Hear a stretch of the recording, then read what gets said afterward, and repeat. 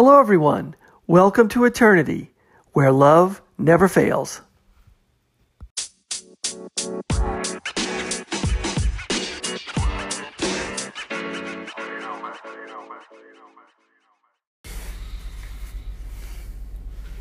Hello, everyone. Thanks for listening. This is the Eternity Bible Study Podcast, where we walk through the Bible together every weekday, Monday through Friday.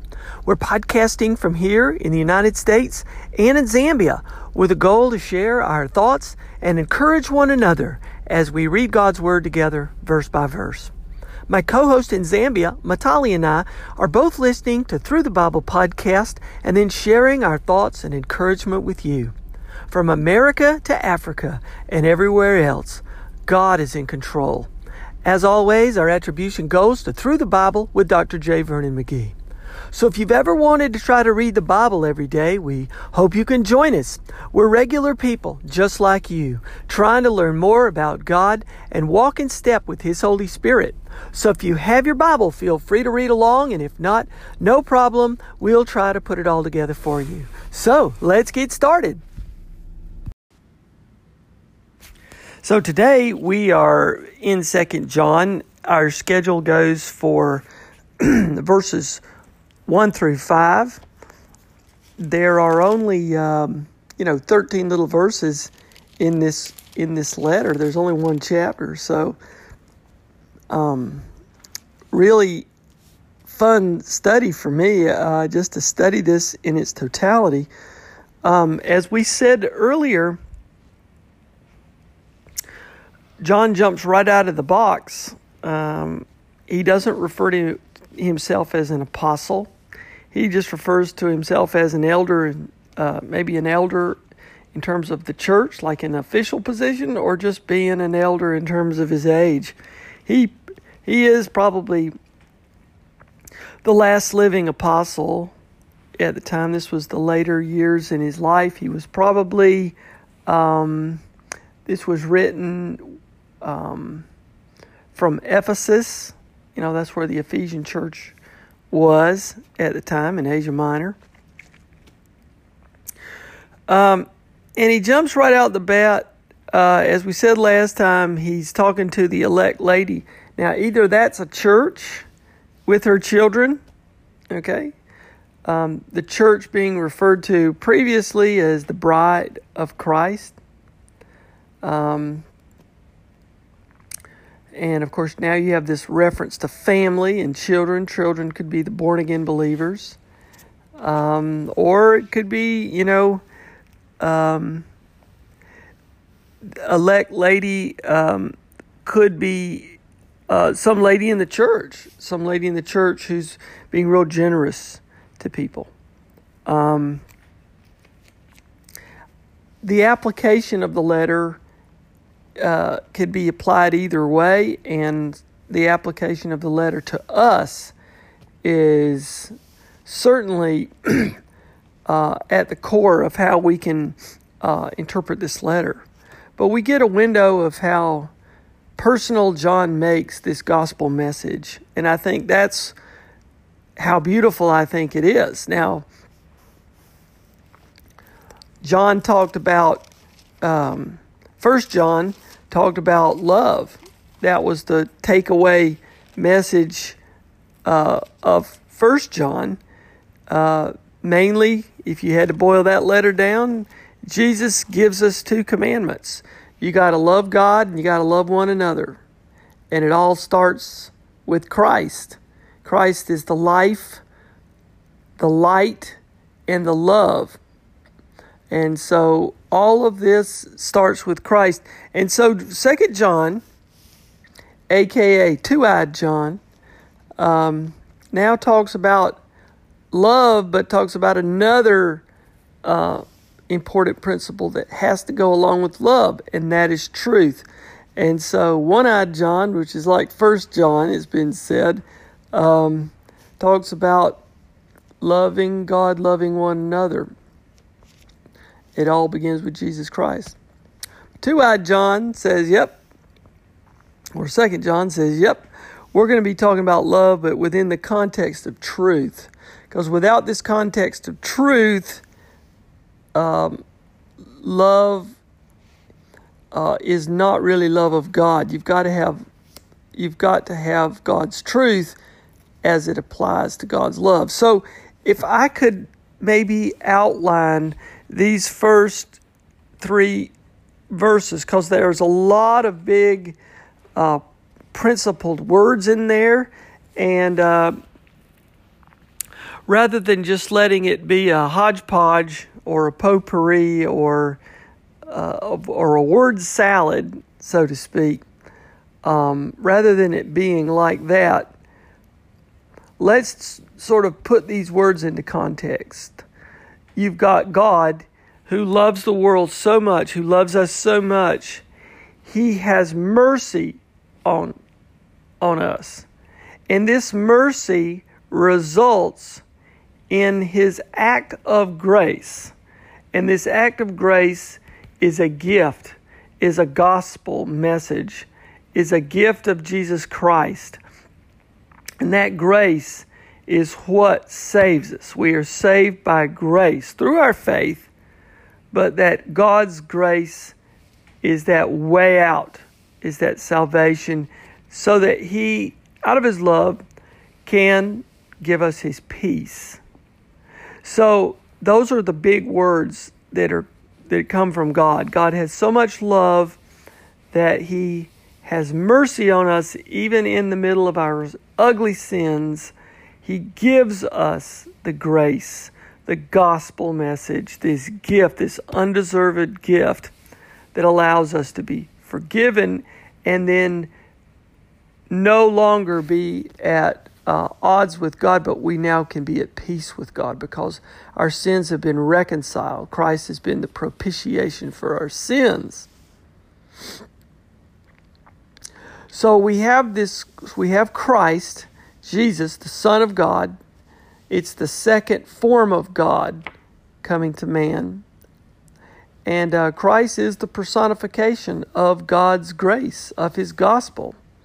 But Christ is also the personification of something else, is His truth. It's the personification of God's truth. So Christ gives us God's truth, God's word. God's word is the truth. And Jesus Christ said in John chapter 14, verse 6, I am the way, I am the truth, and I am the life. No one comes to the Father except through me. So in Christ we have the truth, and that is a vertical sort of element to this relationship. It goes from God through Christ down to you and me. That is this vertical element of God's truth. And otherwise, if we didn't know the truth, the mercy, the grace, the peace, the love, all are just words. But they have to be within the context of the truth of God. The truth is God loves us so much. The truth is God had mercy on us despite our sin. The truth is that God has grace given to us in this gospel message. This is the way out for us. And He gives us that grace in Christ so that we can be at peace with God. And we can have the presence of God, which is His peace in us. That's God's truth in Christ. And that truth abides in us after we place our faith in Him. So we have God's truth abiding in us. And it is a complete vertical relationship. God's truth is abiding in us. Okay, God's truth is Christ. So we have the first coming. We have the you could think of it as the second personification of God to us is Christ. And then, of course, the third personification is His Holy Spirit. And then we have this horizontal application of God's love and God's truth is the love, the commandment, the love commands that He gives us to love God and then love one another. So God gives us a command to love God back just as He's loved us, but then also to love one another in truth, within the context of God's truth, as we love one another. So I think that, there's a vertical component to this relationship and a horizontal component to this relationship, but it's all within the context of the truth. So with that being said, let me read these verses now.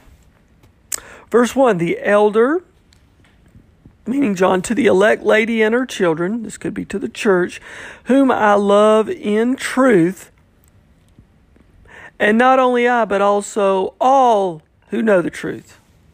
So this truth is for all of us,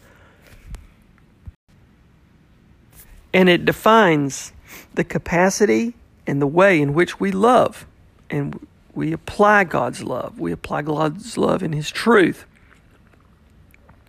Because of the truth that abides in us, in other words, God's truth is not only given to us, but it lives in us. And this truth is Christ. Christ's Holy Spirit. So this is like the third incarnation of God is Christ's Holy Spirit, and will be with us forever. This truth abides in us. This truth. In a world spinning with lies, deceptions, and untruth, fake truth, we have a real truth. And that real truth is not only just in the Bible, that truth lives in us. We have a truth, and it lives in us. That is so comforting, especially just personally to me, because I get so frustrated when I see people ignorant of God, violent in the world, and you know what's right and wrong, and you're in a world which the world seems upside down so much that people deny truth. People deny what is right. God tells us what is right. God tells us. But this generation denies that, denies what is true. And the truth is not just in some dusty old Bible on a bookshelf. The truth is meant to dwell in you. The truth of God is Christ. Christ is the personification of God's truth. Christ is the personification of the Word of God. Remember in John, the book of John, chapter 1, in the beginning was the Word was with God, the Word was God, and the Word became flesh. Christ is the personification of the Word of God, the truth of God. He's the personification of God's grace. He is the personification of God's peace. He is the personification of God's mercy. He is the personification of God's love. So that truth dwells in us, not only now, but forever. It's not going anywhere. How comforting that is, especially to read in a world spinning out of control, in a world spinning without truth today. Verse 3, grace, mercy, and peace. These are God's attributes. These are God's original acts based on His love. He has mercy on us in our sin. As we said before, He gives us this gift of grace, which is Jesus Christ, His gospel message. And He then, after we place our faith in Christ, He gives us His peace. He gives us His mercy. He gives us His grace. He gives us His peace. Why? Because He loves us so much. It's not enough for Him just to love us and say, oh, I love you great. I love you so much.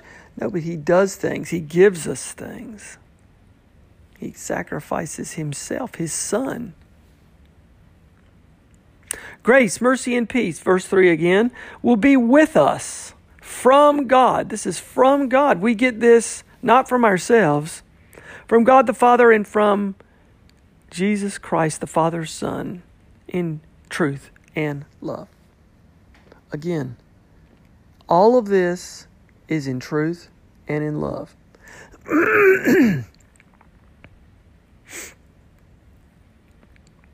And it's not love without truth. Because God could just love us and then we could be so spoiled children we could just do what we want because God loves us. It's almost like the Israelites in the Old Testament thinking, well, God loves us. We can do anything we want. They didn't have the truth. And when they deny the truth, they really deny the love. Because you can't love one another without the context of God's truth. Because if you don't have the context of God's truth, you don't have God's truth abiding in you. Whatever love you're loving one another is not the love from God. This generation holds on to love as a virtue, for sure. But it's not within the context of God's truth. And when you don't have the context of God's truth, it's just conditional human love that always fails. No generation, probably more than this generation, wants to love. Oh my goodness, yes. They write songs about it, everything. There's a lot of lovey-dovey websites, and this and that is love. But it's all love without the context of God's truth. And without the context of God's truth, it's just human conditional love. People only love if somebody loves them back. They don't have love for somebody that they don't like. I rejoice greatly to find some of your children walking in the truth. Verse 4. That's great. Truth goes all the way down from God, all the way down to you. The way you walk, you have to walk in truth. It's not just on Sundays. It's not just some abstract on how you live your life. It's how you walk. It's how you live every single day and make every single decision. And the direction of your walk. Not just the way you walk, but the direction of your walk. You're walking towards things to please God. Walking in the truth. That means you're walking sometimes in directions where you don't have the answers. You don't have the timetable. You don't have the exact destination. You're walking sort of in trust. Sometimes that's an uphill walk, isn't it? And sometimes it's a walk that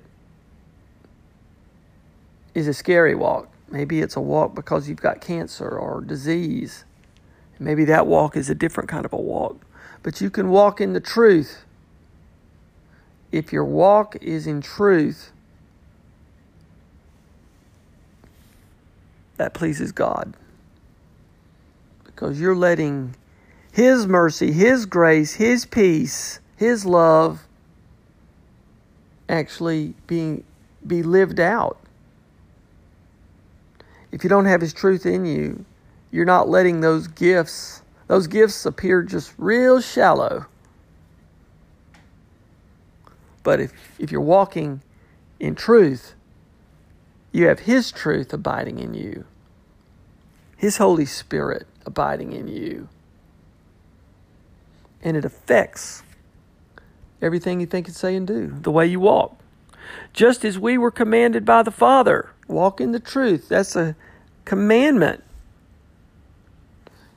If you want to please God, you need to follow the example set forth in Christ, in His truth.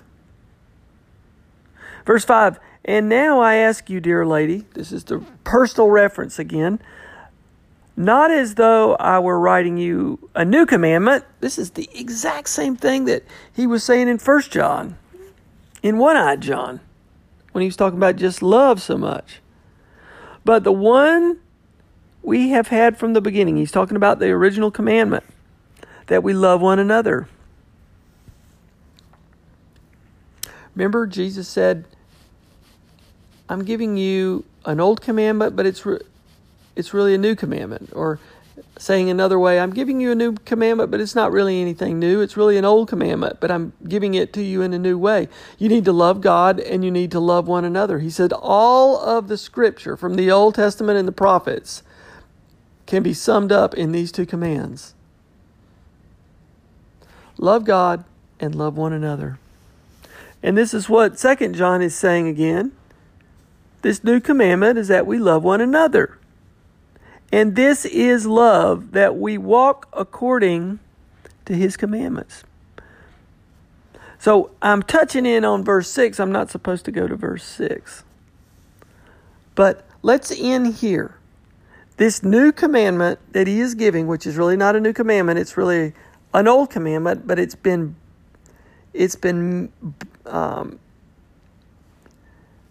made new again through the gospel message of Jesus Christ.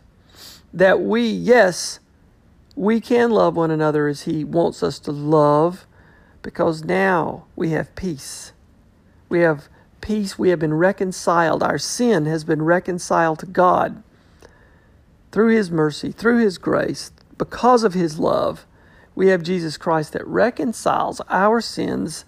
Now we have God's truth in us, God's Word in us. In a world spinning with untruth,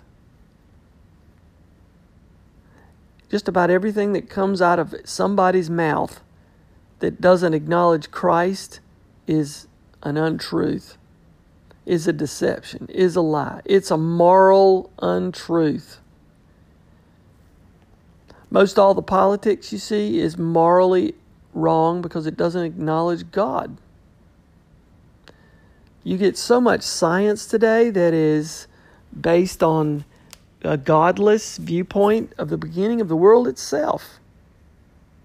Evolution was originally developed as a theory. Now they teach it as fact. Why? Because it conveniently gets rid of God being the creator, and it conveniently gets rid of man acknowledging his own sin. And it conveniently allows people to claim that they're the scientists and the smarty pants, and that the Christians are the non-scientific people that don't believe in science, of course. So it's sort of a self-perpetuating, self-aggrandizing way of thinking. It's in a science book, it must be true, and anybody who doesn't agree with me is uneducated. And now we have the politics of race. We have politics of things like that. If you don't agree with me, and my appraisal is that the quality of a person is based on their skin color.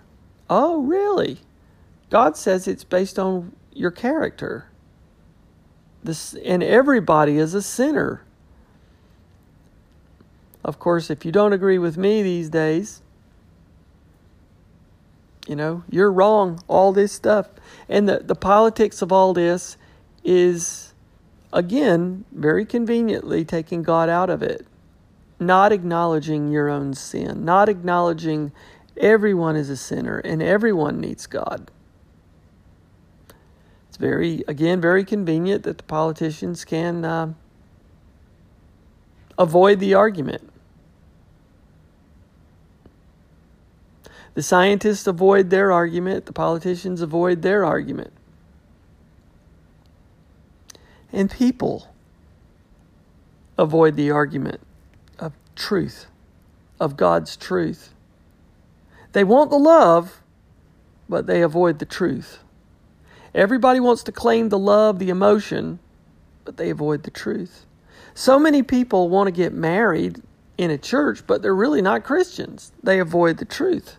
They want the emotion, but have they really accepted Christ in their life and attempt to walk in His truth, to please Him? It's not just about saying, oh, I believe you, Lord. Yes. Thank you for loving me. Now I'm going to go out and do whatever I want to do. No. It's one thing to claim you believe, place your faith in Him. But it's another thing to accept His truth of that there is right and wrong in God's eyes. That's a different story. Love is the easiest thing to grab onto. But if it's not given within the context of God's truth, it's really not God's love, is it? Such a really strong lesson here for us. You know, I think everybody wants to be loved these days. And if you go around sort of repackaging Christianity as, hey, you know what? God is love. God wants to love you and everybody's good. It just really oversimplifies Christianity, doesn't it? Yes, God is love, but God is loving you despite your sin. You have to acknowledge your sin. That's what God's grace is all about, His forgiveness of your sins through Jesus Christ's sacrifice on the cross for you. He is the propitiation for your sins. That's God's truth. That's God's word. So we really hold on to love these days, but we deny the truth of Christ, the truth of our own sin, and the truth of His words, that they need to direct our lives, so that when we love one another, we're loving one another in God's truth. These are really important messages for us today. So, I hope this is helpful to you. This really has been very, very helpful to me this morning. Just to review how important, how critical, how vital having God's truth is in the way we walk, the way we talk, the way we think, the way we see the world, the way we take in knowledge from the world, and more importantly, in following His commandment, the way we love one another. So, I'll turn the rest of the podcast over now to my co-host in Zambia, Matali. And from me to all of you, keep your hearts centered on Christ, and I'll see you tomorrow as we continue our study in this really, really powerful book of 2 John. God bless you all.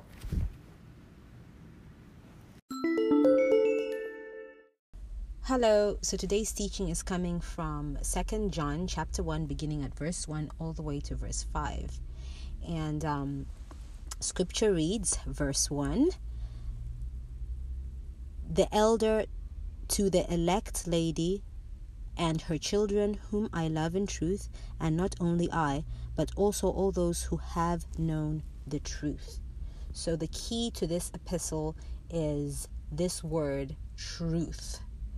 And the elder in this epistle we have identified as John, and he could be using this term elder in a twofold way. That's, the first way is he was a senior citizen. At the time he was writing this epistle, he was around about the age of 90 plus. And the second way in which he's using the term elder is he was an officer in the church, and he doesn't call upon his office as the apostle, as it could be that the one he's writing to, that's the lady, actually accepts his authority in the church. So the elect lady, in Greek terminology, the word is elector, and it's could be the name of this prominent Christian woman who was in the church. And it could also be the church that he has in mind as well. So when he says, and her children, because here it reads, to the elect lady and her children. So these would also be the physical children of the woman, the elect woman he's talking about, or the spiritual children of the church. So it's twofold. It can be he's talking about the church and the woman's children, and the woman, Electa could be her name as well. So these could be taken both ways, and this is the church of believers as a whole. And he's not only talking about a particular denomination or in that particular day. He's talking about the body of believers. So now he says, whom I love in the truth. So Christian love can only be expressed in the confines of the family of God, which means those who have the truth, and the truth is in the Word of God, and the one revealed in the Word of God is the Lord Jesus Christ. So that's the love that's being talked about. Like, as a Christian, you ought to love one another as the brethren, those who are genuine Christians, who are genuinely in the faith. So here he's warning this woman, because this woman, this prominent Christian good woman was, she opened up her doors to her home, and she was entertaining Christians, but in those Christians, there were some who were not genuine, some who were heretics, because Gnosticism had actually cropped up in those days. So this is what John is warning, not only this woman, even just the church. So Christian love should be in the confines of the family of God. So John is saying that the object of his love must be, to other genuine believers in Christ, and is actually genuine in asserting this, his faith, their faith, and not just, a pious platitude of, just lip service and, outward form, by just showing, I am a Christian, I go to church every Sunday, but you actually don't believe you don't have genuine faith. You actually don't agree to certain aspects of Scripture, like you have, you don't believe in like the core of Christianity, which is what Christ did for us on the cross. So John actually embraces the rest of the body of believers then, and they also love, they also are to love other believers, and love, either, this love is, it should be expressed towards other believers as well. We ought to walk in love and in truth. So here he's talking to, other believers as well, and he's also either maybe talking about the church or the woman in the church because, of her outstanding testimony. But John is also like, casting his net further, and talking about other believers as well, the church, because, and this woman as well, because of her outstanding testimony, she was a generous woman who actually opened her home to believers, and that's what we ought to do as believers. So verse 2 goes on to read, because of the truth which abides in us and will be with us forever. So here John is emphasizing, that we as Christians, we ought to have a defense of the truth. We ought to stand for the truth. So the truth today needs to be defended. So we need to stand for God's word. And, we need to come out and stand for it. And, stand for something. And not try and, say things plainly as they are, as Scripture puts it. As Dr. G. McGee always keeps on saying, he is dogmatic about the Word of God. He says it as it is. He doesn't beat around the bush to make it suit, a certain sector or a certain type of people. He just says it the way it is. And John is making it clear here that for the truth's sake, because, Scripture says, because of the truth which abides in us and will be with us forever. Because today we can't, as believers, we can't trust anyone. We can't trust the media. We can't trust politicians. We just can't trust anybody.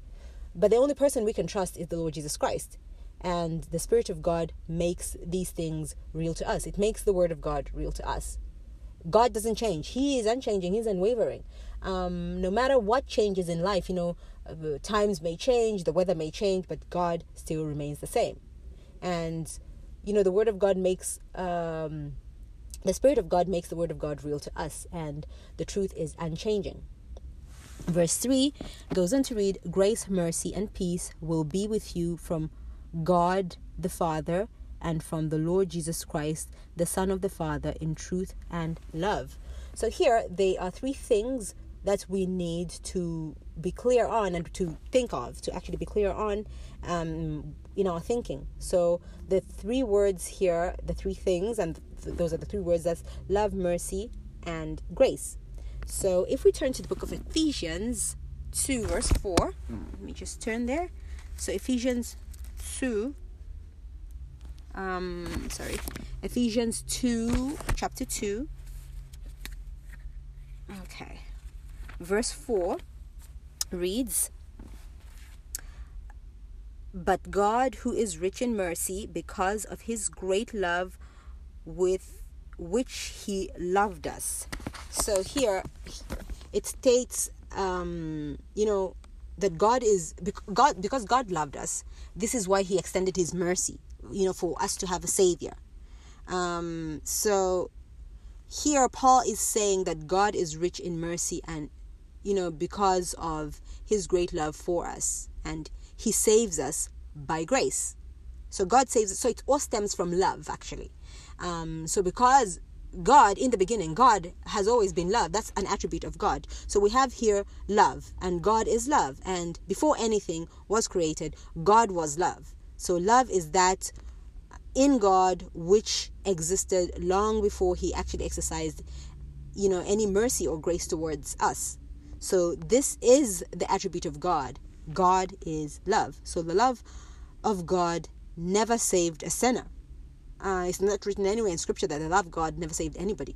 So God's love caused him to move in the direction of mercy and grace. Because of his love, he had mercy upon us by giving us a savior. And that savior died for us on the cross in order for us to be saved by God's grace. And, God's love caused him to move in the direction of mercy and grace, and caused him to exercise mercy and grace. So now, what's the difference between mercy and grace? Okay, so mercy is that in God which duly provided for the need for sinful man. That is, the mercy of God, and God today is rich in mercy because he loved us. And it's actually stated in Ephesians that I just read. Let me just read Ephesians 4:2 again. 2:4 rather again. But God, who is rich in mercy because of his great love. So God is rich in mercy because God is love, because God loves us. Because of his great love with which he loved us. So he provided for a savior for us because of his mercy, because God loved us. But mercy didn't save man. No. What saved man? So we are told that grace is that in him which acts freely to save all the demands of holiness which have been satisfied by Christ dying for us on the cross. So God today is free to act in grace. So he can come to a sinner who can't provide anything for God or offer God anything. We can't offer God anything. And, God can come to a sinner and say, I loved you and I am rich in mercy and I provided a savior for you. And, if we trust him, by grace are we saved. So by God's grace are we saved. So through faith, and not only by ourselves. So we can't save ourselves. So we have to trust him, and he's going to save us by grace, because through his mercy he provided a savior for us because he loved us. So God didn't so love the world that he saved the world. God's scripture says, and that's John 3:16, God so loved the world, he provided a savior by his mercy for the world. So God saves by grace. So salvation is not only God's expression of love, but it's also expresses God's justice and God's righteousness. And we not only need John 3:16, We also need Romans 3:26. And you just turn to Romans 3:26, which reads, to demonstrate at the present time his righteousness, that he might be just and the justifier of the one who has faith in Jesus. So let me just read that again. To demonstrate at the present time his righteousness, that he might be just and the justifier of the one who has faith in Jesus. So, in order to justify us, when we trust Christ, God has to be righteous, holy, and just. And he became just and righteous because his mercy provided a savior, because he loves us. So at the end of the day, it all stems around love. Because of God's love, not only did he provide a savior, but he saved us through his grace. So because all the demands of holiness were met when the Lord Jesus Christ died for us on the cross. So grace saves us, mercy provided a savior, and when we have all this, then the peace of God that passes all understanding is going to keep our hearts. And let me just read verse 2 again. That's of Ephesians. Sorry, not Ephesians. What am I saying? Of John, 2 John, which reads, because of the truth which abides in us and will be in us forever. So these great truths won't change. The truths, they are like God doesn't change. He is unchanging. So the truths abide forever. So God doesn't change. Love is expressed in the boundary of truth. So if we trust God and have faith in him, and only then can we embrace other believers, because the word of God is centered on love. We ought to love the commandment that the Lord Jesus Christ gave. We ought to love our fellow believers. Verse 4 of 2 John reads, I rejoice greatly that I have found some of your children walking in truth. So here the children, the children here are either the children that are members of the church or the woman's physical children. And it's actually nice to have children that are walking in truth. And today, it's not popular among children, to walk in truth, to actually walk in the knowledge and in the truth, in the knowledge of the Lord Jesus Christ. A lot of kids today, it's not, God's just not popular. And it's always nice and it's always refreshing to find, kids who are interested in the Word of God. So let me continue reading verse 4. It says, I rejoice greatly that I have found some of your children walking in truth, as we received commandment from the Father. So here the commandment is that we walk in the light, because God is light, because he is the light. So verse 5 goes on to read, and now I plead with you, lady, not as though I wrote a new commandment to you, but that which we have had from the beginning, that we love one another. So here, from John's first epistle, the beginning here is the beginning of Christ's ministry. That's the incarnation. So the teaching the Lord Jesus Christ gave is, if you love me, keep my commandment. So by this, the world shall know that you are my disciples. And what's commandment is this? To love one another. So we have here, walking in truth and loving one another. That's the brethren. So, the love of God, the love of the brethren is, confines to the church, the believers who have faith. And this is actually needed in the church today, to walk in truth and in love of, the brethren. So, we extend love to one another, and that's the greatest commandment. So to walk in the knowledge and in the love of God. So,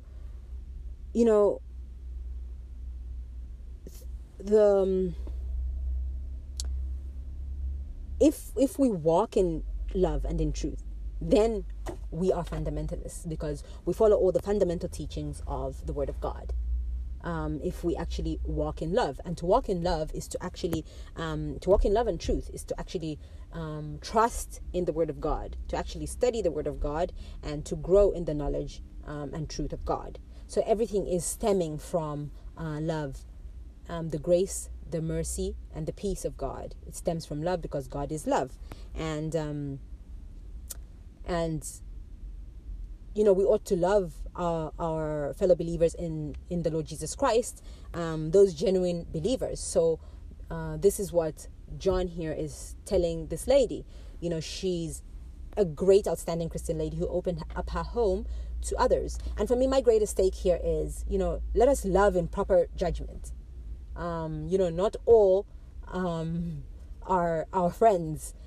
Other people go about giving lip service and say, I'm a believer, but, they go right behind your back and stab you in the back. So we ought to love in proper judgment. And this is what John is writing to the elect woman. So, this is our teaching today. Thank you all for listening in. God bless you all and have a pleasant Tuesday. Bye-bye.